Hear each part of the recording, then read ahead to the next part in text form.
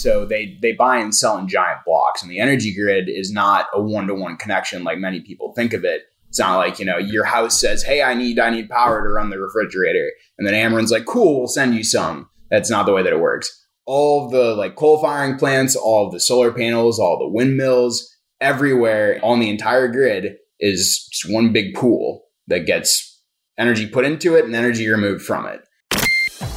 Welcome to A Bit Cryptic Podcast, where we interview top crypto experts to take you down the rabbit hole into the world of cryptocurrency. Now, it's time to get a bit cryptic.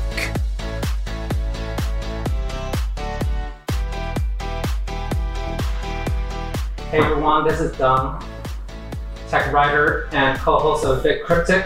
I am sitting here in St. Louis, Missouri. Today's program is about the future of energy. It's going to be about the way we produce energy and how we distribute it. The way that we produce and distribute energy has not fundamentally changed in decades. And many would not peg St. Louis City as a hub of tech innovations, nor would they think the utility or electricity a sector as early adopters of emerging technology. But we're here today to discuss innovations in both of those areas. I'm sitting with Joe Gardner and Chris Mertens, the co-founders of Blossom. They're a St. Louis-based energy startup. They're going to tell us how they plan to take us to the future of energy, an energy future that's decentralized, it's digital, and involves a sharing and exchange of energy in a peer-to-peer marketplace. They're going to help us understand how a blockchain is going to be that catalyst. Blossom, their startup, was part of the Ameren Accelerator program. Ameren is a large traditional utility company here in the Midwest, and they serve millions of customers in the natural gas and electricity market. So with that, Joe and Chris, welcome to our program. Thank you very much. Glad to be here. Yeah, glad to be here. Thank you. So you're both fairly young and relatively new on the tech scene. Mm-hmm. So tell the audience, how did you first get involved with tech startups and blockchain technology? Yeah, so we started working together in 2014 after, I think neither of us got internships that semester. And then we got an opportunity with my mom's boyfriend, actually. He's just like, hey, I need this fancy Excel script, or I need some fancy Excel work done. Could you guys help me out with that? And we're like, yeah, sure. And he was offering to pay us. So we wrote a Python script to like sort through a giant Excel file. And that was kind of like my first forte into computer science. Actually, I'm a mechanical engineer.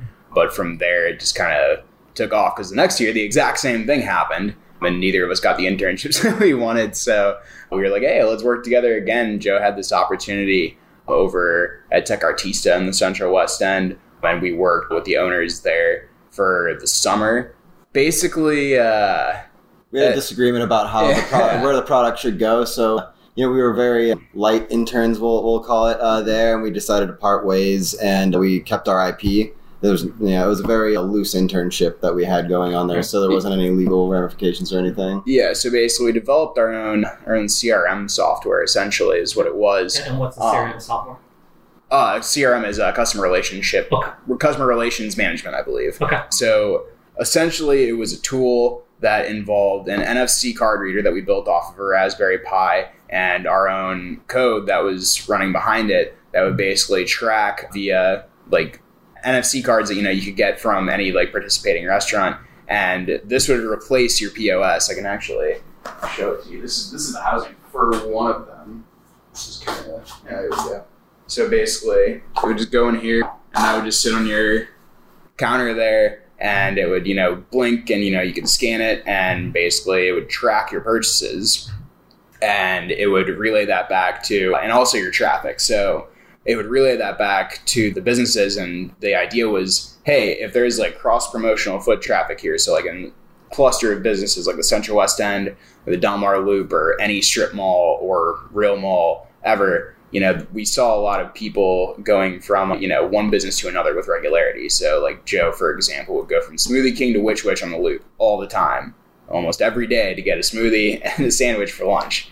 And we kind of thought about that. And I also thought about that. Like, I have a path when I go through the mall, and I know that everyone else has these same types of paths too. So that was kind of where we were going is, hey, this thing is going to alert you if you guys have cross-promotional foot traffic. It's going to tell you things that your customers want more from your business. And it's going to allow you to barter with other businesses to, like take use of that information and try to do promotions. Because in this case, Smoothie King should definitely offer a coupon. Say, hey, if you come in with your WitchWitch receipt, we'll give you a free smoothie. Or we'll give you something like 10% off your smoothie or something. Like give some kind of a deal to get people in both places. Yeah, the whole idea was to sell your data essentially. Is that, the data that you have as your receipts tied to your personal identity is normally what businesses go for when they're doing a rewards program with you. For example, like Panera want to track your purchases tied to your credit card. We wanted to let the users take control of that data because we believe it's theirs to control. It's theirs to own. Yep. The problem that we had with that when we tried to go and sell it was that we didn't have any kind of data security behind what we were doing. That was, it was a project that we worked on over the summer, and we were, pretty inexperienced at that point. And when we went to sell, people were like, cool idea, but I don't trust you at all to handle these these transactions and any of this data. We're like, yeah, no, that makes sense. I totally get that. So we kind of went back to the drawing board, and we actually started working on other stuff. We got really into when the Intel Courier was released, it was a tiny motion sensor, and it's pretty crazy. It's way more than that, but it's like the size of a pencil eraser. The Arduino 101 was the first thing that actually incorporated that sensor into it. So we were kind of working with that. We developed a preliminary model for some motion tracking software, actually for action sports, what we were thinking of. You could slap on the bottom of your skateboard and it was track how you do a kickflip.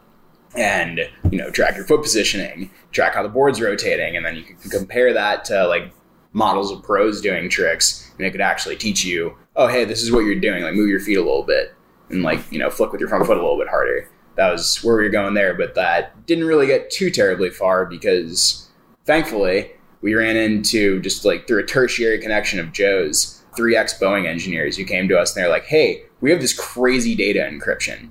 It's patented. We built it, but here's the kicker. It's only binary files. It's not anything else than that. And we've tried to go to large corporations. We've tried to go to Boeing. We've tried to go to Edward Jones. We tried to go to banks, all different types of places. And they don't want anything to do with it because it's not, we haven't really developed it. So it sounds like you guys understand what we're going for. We really like where your vision is for the stuff that you're doing. So do you guys want to work with us? And we were like, we have the perfect thing that could go into. So we started working with these guys and really quickly built this data encryption into our CRM platform, which was at that time called Branch. And once we did that and kind of realized okay, we were talking about giving people power with their data, empowering people to use their data in different ways. This is a little bit different now. This is because the encryption that we're using is a symmetric encryption that encrypts in 4096 key lengths as opposed to AES 256. It's literally asymptotically more efficient and more safe than AES 256. So once we started, thinking of, okay, this is really a quantum safe encryption here, what ramifications does that have for our platform? It became way bigger than just okay, two businesses can talk to each other over foot traffic. It was okay, we could do the exchange of data, period. We can exchange data between sensors. We can exchange data between people and financial transactions. We can exchange data between non-financial, non-linear transactions, such as the bartering of services and stuff. We can, do. We saw this as a way to Airbnb and Uberify anything in your home, anything that you owned. For example, we thought of things like additive manufacturing. We could have people with 3D printers who know how to use them, sell their services over the internet, all those types of things. And basically that led us to the idea of smart contracts, which is actually where the whole blockchain thing comes into this, is because we want actionable agreements. We want to be able to say, hey, you, camera on the side of a building, communicate this data at this time, this video feed to, the police and the insurance company. An accident happened here. Was this at a time when Ethereum was coming out and smart contracts were becoming more popular? It was right after one of our friends just made, I think, $40,000 on Ethereum. 60. Yeah. Right. So yeah, we were actually, the year before when we were working at Tech Artista, we were talking to our friend, and this was in 2015. And he was like, dude, Ethereum, you guys need to invest in this. You guys are talking about stuff that's close to this. You guys need to get in on this. I am. So he got in, and then a year later, we figured out that he made, 60 grand off of his Ethereum investments. And I mean, that wasn't why we did that, right. But, it was just kind of really well correlated to us realizing everything about, what our platform could be and, the means that we would need to implement to actually make that happen.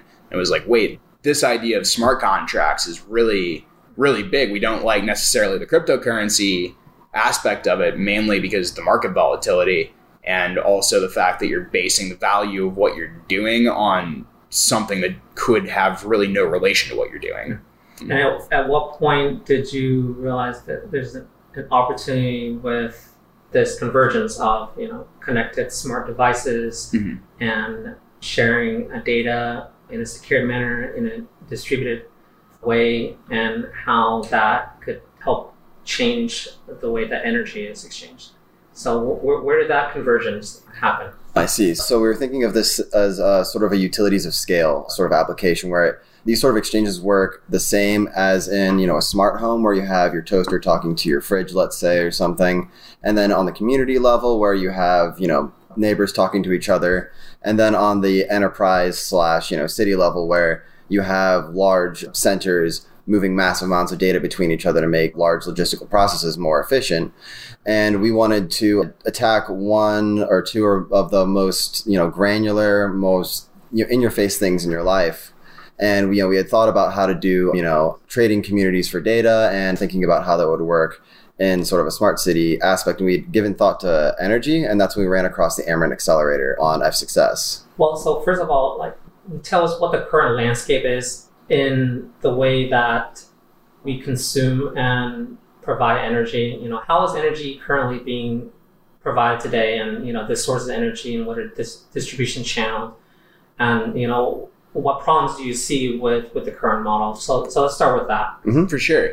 Yeah. So currently, most people are just getting their energy straight from a large utility. What's that? So a large utility can be Amarin, Con Ed. So Amarin, ComEd, Con Ed, PG&E, Xcel. These are, giant energy utility conglomerates. The people on the lines outside of your house. That have, millions of customers. So Amarin has 2.4 million customers in Missouri and Illinois. PG&E has, I don't even know how many customers PG&E, I need to look that up, but, they have a whole bunch of people in California and on the West Coast and stuff. Really, so... Let's see, there's investor-owned utilities, IOUs, there's co-ops, publicly owned utilities. So it's basically is at least in my opinion, if your utilities on the stock market, you're pretty much a large utility. The only thing that's bigger than those utilities that I just mentioned would be regional RSOs, which would be ISOs. Sorry, so MISO, they control all of the transmission and distribution for Quebec and the entire center of the United States. You can think of it as sort of a NASDAQ for that sort of area. For exactly. And energy. I think there's only 3 or 4 of those in North America. Okay, so the market structure is largely controlled by massive centralized behemoths. Exactly. Yeah, what is the problem? So the main issue with that is that energy traded in large blocks, really. That's what I was about to say, yeah. So they buy and sell in giant blocks, and the energy grid is not a one-to-one connection like many people think of it. It's not like, your house says, hey, I need power to run the refrigerator. And then Amarin's like, cool, we'll send you some. That's not the way that it works. All of the coal firing plants, all of the solar panels, all the windmills, everywhere on the entire grid is just one big pool that gets energy put into it and energy removed from it. So Amarin takes care of that pool by buying and selling in large blocks or, any other large utility of energy. So basically when the people their constituents, they know, generally what the poll of, Amarin knows what the general poll of St. Louis City is, any given time of year. And they can account for that by buying and selling energy. So whenever those homes say, hey, we need energy, they're like, cool, we have it. So they just have, a big pool of energy. So that's always how the grid's going to work, no matter what, because that's just how energy works. Unless you're on an isolated microgrid where there's battery storage and, direct one-to-one lines between people, your house has no idea, even if you, pay for green energy credits and stuff, through your utility, your house has zero idea whether or not it's getting a coal-fired electron or a solar-produced electron or a wind-produced electron. No idea. So the main problem here is that Ameren's buying and selling in large blocks when in the future, very soon in the future, there are going to be more people with generation on top of their home. Generation is the biggest problem for a company for large utilities or distributed generation, because they have to figure out what to do with that. They have a legal obligation to figure out, hey, there's this energy on the grid, we need it to go somewhere. And they're not always able to figure that out, because sometimes, it's small blocks and they don't have the methods in place to deal with small blocks of energy. So unless that can get, wrapped into some other purchase, oftentimes it'll just sit on the line. This is a problem called stranded power, which is a huge, huge issue in the energy industry right now, because it's just wasted energy sitting on the line. And sometimes lines will blow up because there's just a latent energy sitting there. Okay, so house units are producing new sources of energy, a surplus of energy? Exactly, Okay. Especially in the middle of the day, it creates what's called a duck curve, in that you have these coal-fired plants that have to be running at a certain percentage of production all the time, just because of the way, the nature of the way that they work.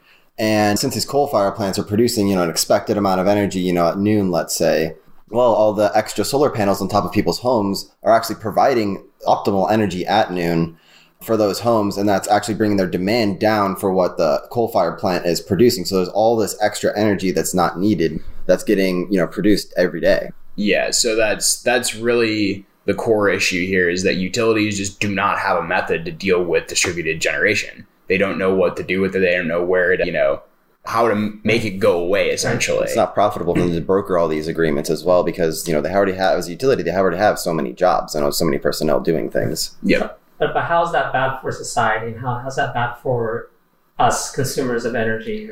So as of right now, what Ameren does whenever you produce energy, they sell energy anywhere between 8 and, 15 cents per kilowatt hour on average. They will buy your energy back at like 2 to 4 cents. So there's almost no reason for you monetarily to invest in green energy right now, other than, yeah, I care. Your own production as well, yeah. Yeah, and Ameren admits this because it's a huge headache for them. They're losing money on all of that. They're losing money on, mainly on generation and distribution. On the distribution side, they lose a whole bunch of money just because that is a pain. That's a headache for them. And it's really difficult for them to do because they don't have the methods in place. So they're giving people horrible returns on their generated energy because it's a headache for them. If that were to be made easier, then it would be a lot better for them. Because right now it's essentially still even though it's automated, it's still paper billing to, everyone's account. And if you wanted to do this today, technically you could set up an individual agreement through Ameren to have an energy exchange between you and your friend. But if you're going to be doing different things month to month, or, you're going to be having rules, basically anything nuanced past a straightforward one-to-one agreement, they're going to need a new system. Right. Yep. So where does blockchain fit into this, and where does Blossom fit into this? It seems to me that there's a clear problem here, and there are a growing number of new energy startups that are proposing various solutions. And I'm curious to see where Blossom fits in, because it seems to me one of the themes is this shift towards microgrids, right? And going away from this current market structure of these huge centralized power grid model. Yep. And going towards an alternative where it would be shared energy and trading and selling energy capacity. And one of the projects that I came across with, this is publicized as the Brooklyn Microgrid Project. And for folks who don't know, it's a microgrid model in Brooklyn, New York, where the houses in I assume a pilot kind of neighborhood where they can sell and buy energy capacity. For example, a neighbor who may have a solar panel producing power, they can sell that on an open exchange. And there are other startups like Grid Plus that's making more, greener energy and making it cheaper. So kind of curious, where does Blossom fits into this picture? Yeah, definitely. So you mentioned Elo3 and Grid Plus. Both of them have, they're doing really involved solutions. They're literally building microgrids. They also have a lot of hardware to go along with that because they actually manage the distribution, the transmission, everything. They're incredible. They're doing awesome stuff. However, we just don't think that that's necessary. It's so much overhead. It's so much involvement in doing even one project. It takes years. We are a lightweight software. We have no hardware attached to us, and we're integrating with utilities because, as we found, the utilities actually just kind of want to move away from the distribution side. As I said to you earlier, it's a headache for them and move into basically just an ISP role. Is, hey, we have the lines here. There's no reason for you to go build new lines. So, let us just be there as the owners of the lines, and then we'll let you do whatever you want over them. Mm-hmm. So we're an easy way, lightweight way to sit on top of everything that's already there, not invade anything, not even really change what's already going on, but still allow people this freedom to buy and sell energy from whoever and wherever they want without many limitations. And also, we have the same goals as those guys. Really, we want to give people cheaper energy, better options for energy. We want to proliferate green energy options and distributed generation assets, and also provide more value, more return on investment for the people that do choose to get into that. Mm-hmm. So with that business model, explain to us how did you get involved with the Ameren Accelerator? As we mentioned, Ameren is a very large traditional utility company here in the Midwest, and they created a startup accelerator, this energy sector focused accelerator, and you guys were part of the first cohorts, I believe, right? Yep. Yes, so, help people understand. People may not be familiar with the startup scene. What is this? What is a startup accelerator, and what do you get from them? Do you get access to membership, startup capital? And so what is their relationship there? Yeah, definitely. Yeah. So accelerators are awesome. There's a lot of varying sizes of them, but basically the whole point of them is to take an early stage company like ours and move it along quickly because, you got a pretty good idea. That's the entire idea behind it. And they give there's programming to go along with that from, the company that's going to run the accelerator, including pitch practice, goal setting and stuff, just kind of general working with industry professionals, day-to-day stuff. Startup. Yeah, you get meetings with a whole bunch of subject matter experts and industry professionals. In this case, we got to work directly with Ameren to build an energy solution or take our company through that route, which was really great. And connect with accountants. Yeah, usually they do involve some investment, which ours did, which was awesome. And at the end, it usually culminates in a demo day where, you take everything that you did through the accelerator and then, you pitch your company to a bunch of investors, potential investors, industry professionals, big fish, ideally. Yeah, for about 12 weeks, from 9 to 3, you're in meetings and conferences, talking to different people, making different plans. And from 3 to whenever you fall asleep before the next day, you're making all of those changes, trying to run the rest of your business after you've been at the accelerator all day, really figuring out how to improve it and the changes you need to make and what you need to get started and goals you need to set and all that sort of good stuff. How does it feel to be college grads and then meeting these career bigwigs? That was pretty insane. It was crazy. it was super crazy, especially getting into the accelerator was almost, that was like... Yeah. It was a little gobsmacking. The entire thing was crazy for us, especially we went to the initial happy hour and everyone was just we're drinking and stuff with everyone just giving a shit. You're old enough to drink. Bad. Oh, are you guys old enough to drink? We had probably 15 people come up to us oh, you guys aren't old enough to drink, are you? And it's dude, I'm sorry y'all are 55, 60, my bad.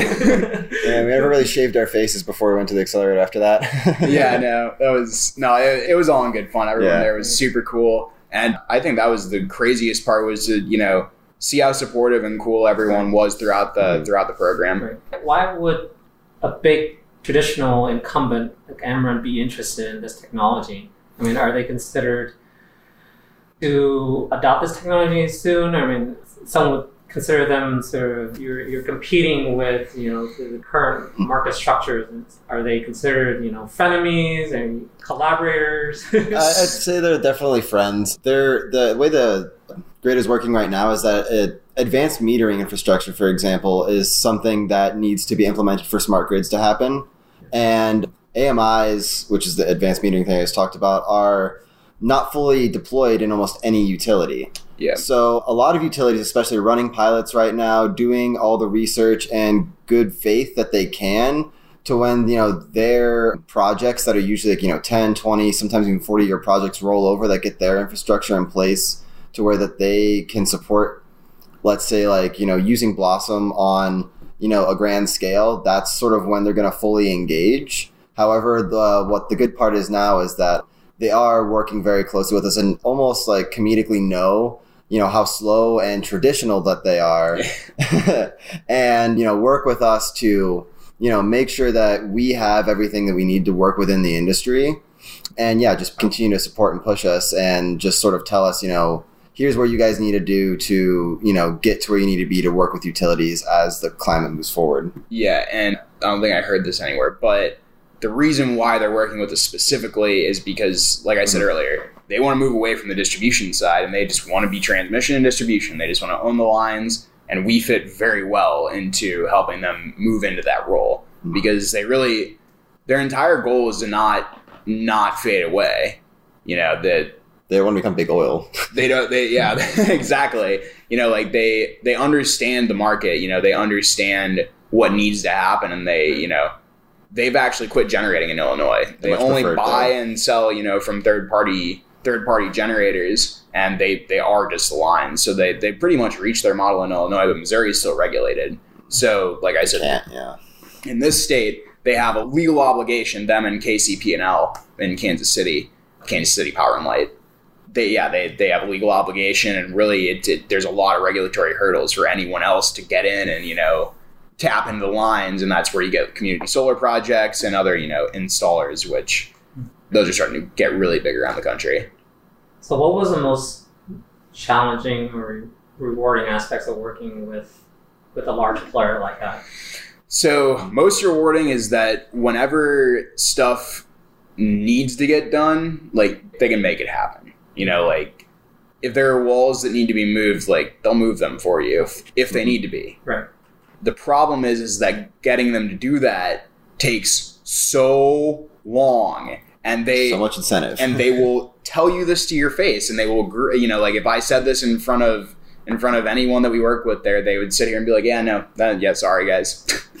They've done that plenty of times just because they are huge. Yeah. They're a giant. Right. Whenever you talk to one person, no one's ever sure of anything because they gotta check with other people. The next guy. Yeah. They gotta check with the other people that they work with, and it totally makes sense. Totally understand it. Does not make it any less frustrating.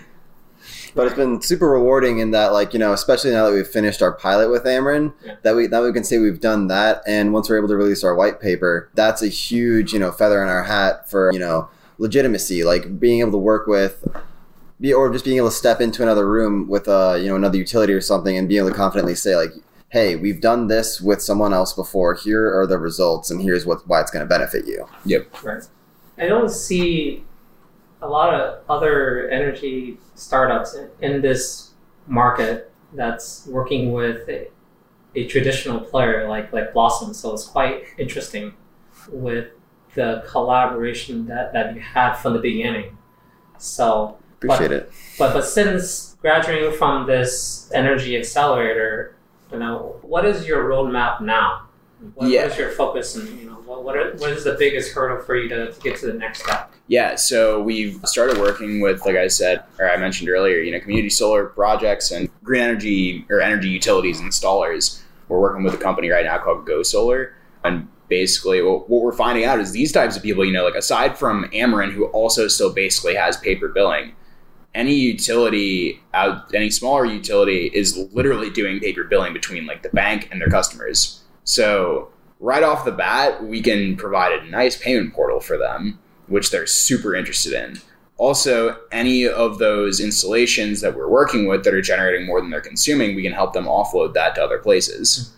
So that's where we're starting right now. And I think that Ameren is really interested in, they have expressed their interest in the project, really supportive of it and want us to keep going. And I think that they kind of want to see what exactly happens with that.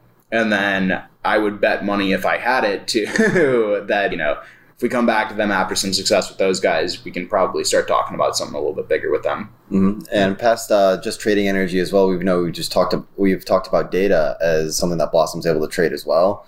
We've already talked to LEED about the potential of using this data that we're already collecting to validate LEED certifications for certain buildings. So right now, the same sort of scenarios with the way that you paper trail your energy with your companies, you have to do that with LEED. So you have to go out and read your meter, or have something set up yourself to read your meter and then put it in an Excel sheet and send it off.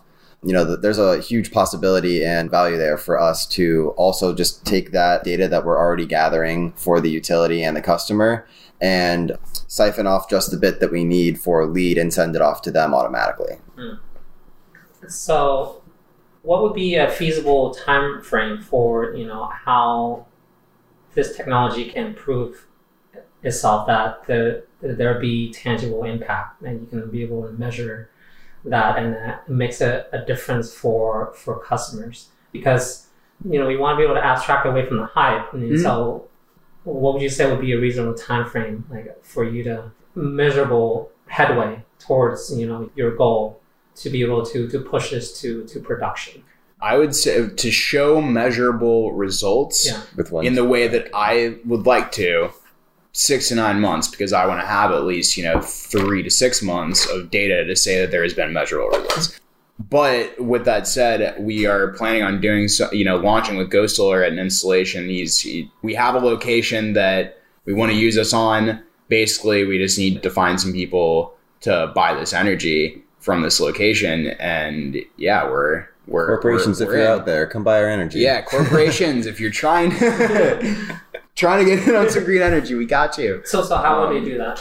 How would that purchase work? How would that agreement work? So it's actually a virtual power purchase agreement. Okay. So what PPA or power purchase agreement is how a company like Go Solar and Ameren actually, even big utilities do large power purchase agreements. But it's basically just saying, hey, I'm going to buy energy from this place, and this is the rate that it's going to be at. And it usually locks you in. I mean, either static or linear rate. So, it locks you in for a period of 10 to 15 years, but you're getting a rate that is going to be proven to be 15 to 20% less than whatever you're paying right then, because especially with the company that we're working with, they're bringing some technology over from Germany, that they're an international company, and they have a whole bunch of crazy standards and stuff that they're like, yeah, no, we can absolutely save you 20% of your energy bill, no problem, usually on large installations. But yeah, that's all that a power purchase agreement is just saying, hey, I'm going to buy energy from this place at this price for this duration of time.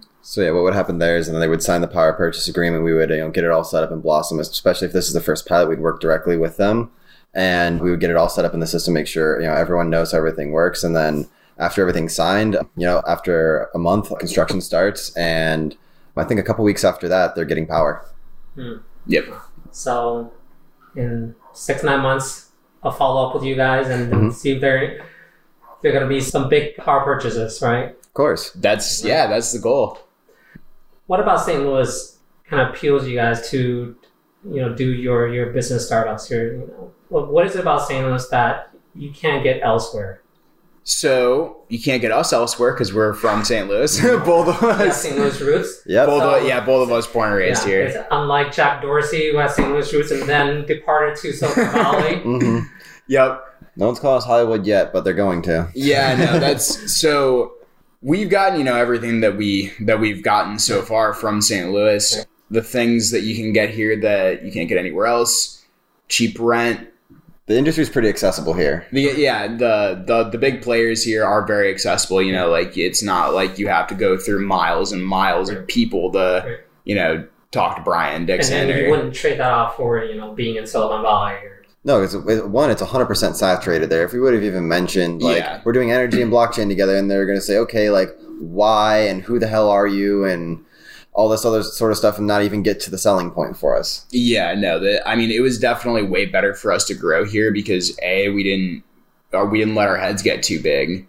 because, there's not a whole lot to, compare yourself to. So it's like, we're moving along. We're doing pretty well. We're keeping our heads above water. So that's where we're going to, try to keep our mental. So that was really good. In terms of getting visibility, that was awesome because, we came into the Amarin accelerator with almost nothing. We had like a command prompt prototype running that Joe had to like explain over the phone, like, all right, so this looks like just bullshit is, scrolling through code in the command prompt. Yeah, like when you see on the TV when you think someone's hacking. I promise it's doing what you say or what we say that it's doing. Thankfully... You showed them a smart agreement, like, really quick.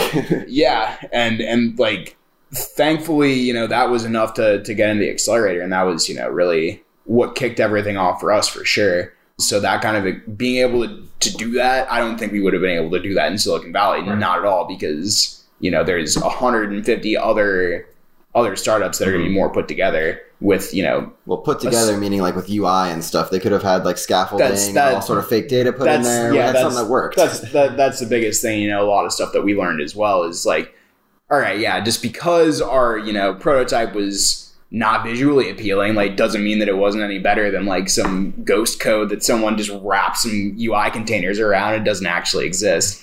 And just because it's the Midwest, I don't know, it might be just because we're here. It just sort of felt like, you can be more honest like with other businesses and be more straightforward and not sort of have to like, do the sales game or like dance around the bush a lot. And as well as that, like because St. Louis like is cheap in a way, it also like forces you to be lean and be very conscientious about the money that you spend because especially, if you're going to get invested in St. Louis, you're not going to get as much as you would if you would go to Silicon Valley. However, in Silicon Valley, you're in really nice offices that cost a lot of money. You're using like Uber every day. You're eating out Postmating, like doing all this sort of stuff. And also like probably having to, do stuff you see on Silicon Valley to try to like, make like the 5 people you just hired that you really didn't interview that well, happy. Yeah, and make them do their job and stuff. There's a whole bunch that comes with being in Silicon Valley, basically. Right. Is what we've figured out anyway. Right. And all of that's not to say that, we don't want to be in a different location at some point just because maybe in Silicon Valley. Biggest right. Maybe not ruling it out, but the biggest issue that we found around here is like, although the industry is accessible, the numbers are not there, especially in tech. This is very old money. It's really old money. And I would say staggering. It's like 70 to 80% of the people that I talk to tell me the exact same phrase. I know nothing about technology, so you're going to have to go slow. Like, or here's my guy and he's going to recommend something. Yeah, here, like I don't know anything that you're talking about. Let me give you off to this dude who I think knows what he's talking about. Right. And we, at some point, we're going to need to kind of branch out from that and get into a place where, it is more saturated because, that's kind of where everything is right now, but that's like we're point. We need to grow. Yeah, exactly. Like that's nothing bad on St. Louis, just kind of the reality of the situation. Right. You go where you can make the biggest impact, right? Yeah. You have good reasons to be in St. Louis now. There are not so good reasons to be in Silicon Valley. Exactly. But, it seems like you're really contributing to the tech ecosystem here. And so wish you both best of luck. So we've been speaking with Joe Garner and Chris Mertens with Blossom, an energy startup based here in St. Louis. So best of luck, both of you. Thank you very much. It was great to be here. Great talking with you. Thank you for listening to A Bit Cryptic Podcast. A Bit Cryptic Podcast is hosted by Alain Leon, Dang Du, and myself, Jeff Peterson. Show notes are by our editor-in-chief, Dang Du. Website is by Sammy Toucan and his team at Pack Surge Media. Remember, nothing we say in this show is meant to be financial advice. If you liked this episode, please share it with your friends and family. Thank you for listening, and remember, keep it cryptic.